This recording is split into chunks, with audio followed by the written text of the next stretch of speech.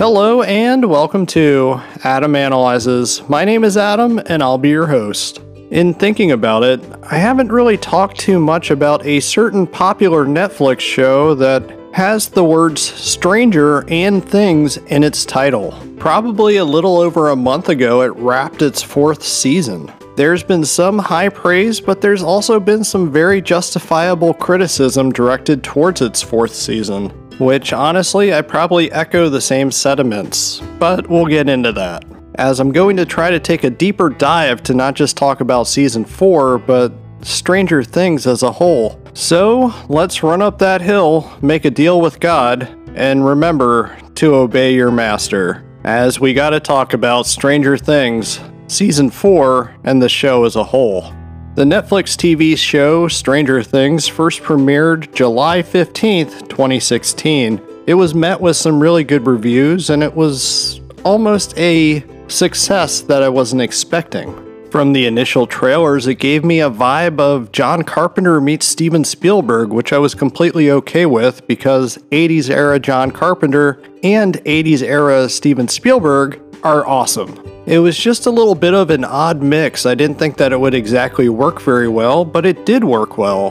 Plus, the show was set in the 80s, since the 80s were super popular at that time. I guess they still are, but it looks like we're moving on to 90s stuff being popular now. I personally was just surprised at its success because I didn't think that horror was really in the mainstream. Sure, we had The Walking Dead and such, and that was currently on its downturn as far as its popularity, but I didn't think that it would be a universally loved show the way that it was. It seems like it was really pulling in a lot of different viewers who may not necessarily be a fan of either John Carpenter or Steven Spielberg. It almost acted as a gateway for people to take note of some of the other things that these directors may have done, or in the case of John Carpenter, a director who is beloved but almost forgotten nowadays. What it comes down to, if Stranger Things was a gateway for people to get into some 80s horror and such, then I'm perfectly a-okay with the show. I thought the first season was a very strong season. In some ways, it didn't really need a season 2, but I knew that a season 2 was likely to happen, considering the first one was a runaway success. Me personally, I didn't really care for season 2 all that much. It had a throwaway episode and it didn't really seem to go anywhere. I think season 3 was a much stronger season of Stranger Things, especially with incorporating a lot of the Red Scare stuff of the 80s. It seemed to really properly represent the time, especially with the coolness of the Starcourt Mall, which makes me miss a lot of these old stores and malls. I mean, season 3 seemed to bring back some of that John Carpenter influence, as I really feel like it kind of ripped off the film Prince of Darkness a little bit. Especially with Billy's character and how he was more or less assembling an army. Seriously, watch the film Prince of Darkness and tell me that he wasn't a very similar character to Alice Cooper's character in Prince of Darkness. However, if you watch something like season 3 or 4 and then go back to watch the first season of Stranger Things, the first season feels very simple. The show is creating a mythology that they claim they had from the very start. Is that truly the case? Who knows? The creators of Stranger Things, the Duffer Brothers, say so I'm inclined to believe it, even if I don't exactly believe it. As a show goes on, it can either get better or it can get worse. I kind of feel like Stranger Things Season 4, it more or less plateaued. Yes, there's a lot of big set pieces. The show obviously has a much bigger budget from what it was originally. That's to be expected. This show is a success. But it also feels like it gets away from what the central concept of the first season was. And that's mostly because they're trying to explain things such as the Upside Down. I don't think it really needed to be explained very much. It just kind of is. They could have dropped little hints here and there, but they go full on in season 4 to explain how it was created, and that led to the new villain known as Vecna. The Upside Down now kind of resembles a hellscape, with Vecna being more or less a Freddy Krueger type of character, as he kills people in their dreams, but they're fully awake. They just kind of stop and become catatonic, and Vecna proceeds to break all their limbs.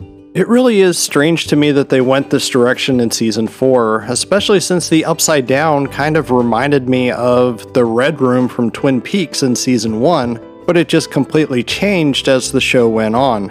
I guess it's an alright change. I do enjoy A Nightmare on Elm Street and that series.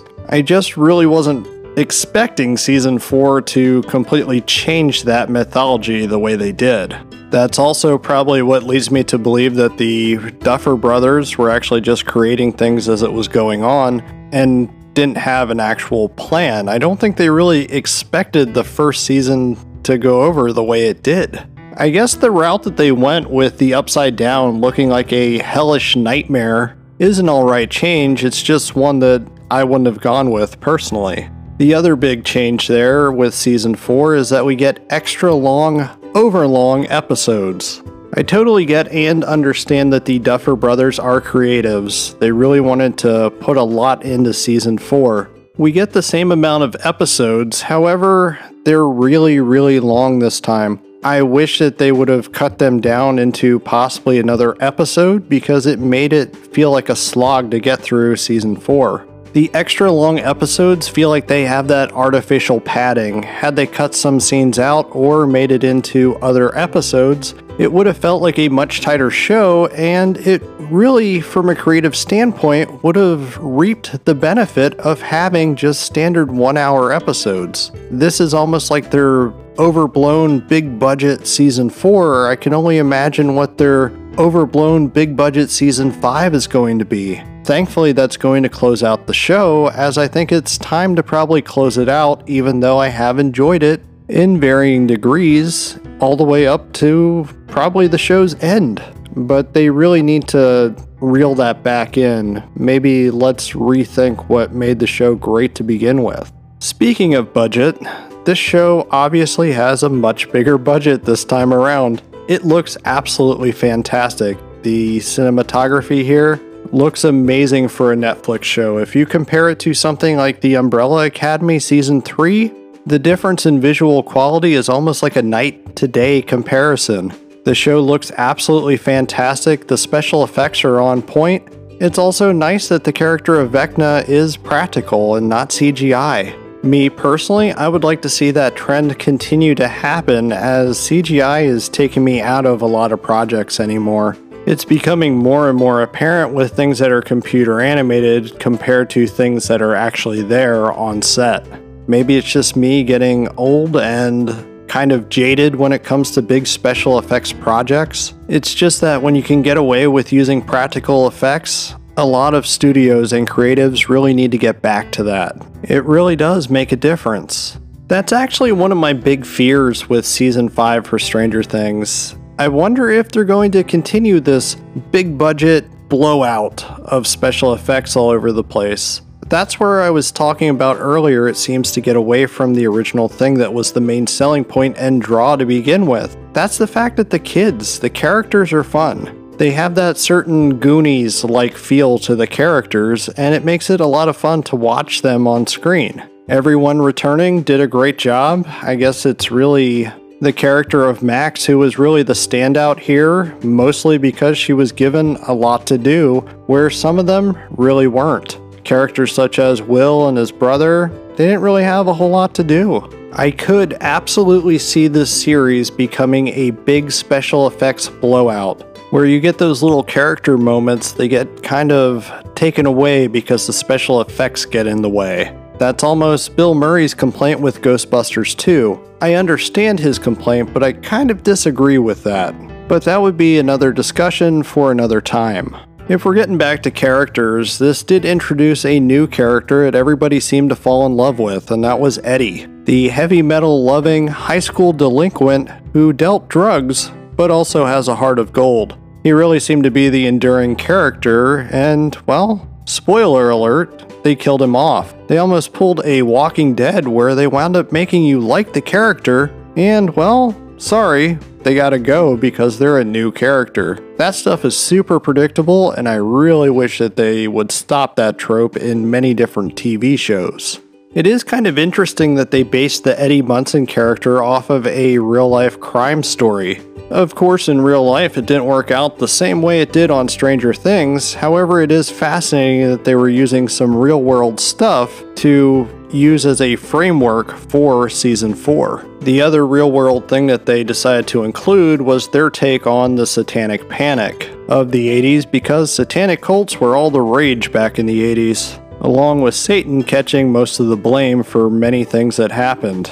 One of the nice guest stars of Season 4 of Stranger Things was Robert Englund. If you're going to have a Nightmare on Elm Street inspired story, you might as well go and include Freddy Krueger himself. He's not in the show very much, I wish he had a little bit more to do, but his character, I guess, makes sense in the grand scheme of things. It's just kind of sad to me to see a iconic horror actor just kind of pushed to the side and just be a very small minor character that has somewhat of an importance to the story. It should also be noted that the asylum that Robert Englund's character is in is called Pennhurst. I think that's a nice little nod to the original Pennhurst State School in Pennsylvania, which, just to let you know, was never actually an asylum. Either way, I think it was cool to see Pennhurst represented, even if it was a fictional version of the actual place.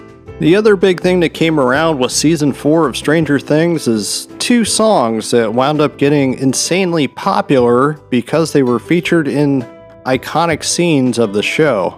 The first of those is during Max's getting woken up from Vecna's power with the song by Kate Bush, Running Up That Hill. It's a fine song in its own right, I have heard it before. It's just maybe you want to let something rest a little bit. I'm sick of hearing the song already because it's everywhere. Just because something's cool doesn't mean you have to drive it into the ground. I guess the same thing could be said for Metallica's Master of Puppets. That song is also featured in a pretty pivotal moment on the show. It doesn't really make a whole lot of sense, but hey, it's equally cool and cringy at the same time. As a matter of fact, thinking of what the Upside Down looks like in Season 4, it kind of reminds me of a Dio album cover or even Iron Maiden's Number of the Beast album cover. The inclusion of Metallica's Master of Puppets also led to a TikToker actually trying to get them canceled. Well, maybe you want to do a little bit of research on the band before you go and buy a shirt because you heard one song. I have no problem with that being a gateway into people following a certain music or getting into a certain type of music. It's kind of weird when you hear one song by someone or a band and all of a sudden you're wearing a shirt by them because, hey, it's the cool thing to do because it was on a popular show. I will say that it was pretty cool that we did get those little heavy metal moments and 80s pop music moments. I did enjoy them on the show. So overall in Stranger Things Season 4, I think it was a perfect fan service season. It's one of those seasons that took big swings, but they were also swings that they knew they were going to hit home runs with. It wasn't exactly a lot of moments where you were really questioning what was happening. It's just that the mythology is getting a little bit goofy as the show goes. Thankfully, they are closing out the show. I don't doubt there's going to be tons of spin-offs or whatever, which that's fine. I may or may not watch those. Season 4 was a good season. It's just a little obvious of what they were going for with that big budget mentality for something that started out originally much smaller, and it was a streaming TV show. So I really can't deny that it's awesome that they were able to build it to this big thing. I just can't help but feel a little bit left down with what we received in Season 4. Even though it was, for the most part, a good season, for me, Season 2 still stands as the weakest one. I'm going to close out tonight's episode. As a reminder, you can find me on Twitter and Instagram at Adam_analyzes. If you don't do the whole social media thing, you can drop me an email at adamanalyzespodcast@gmail.com. If you want to catch up on past episodes, you can do so at adamanalyzes.com. Also, if you're enjoying my podcast, why not tell a friend about it? Tell 2 friends for that matter. Or, if you have a free moment, I would greatly appreciate if you would leave a 5-star rating at the podcast listening platform of your choice. It'll allow me to reach new listeners as well as continue to create new content. But with that being said, remember, be kind and good night.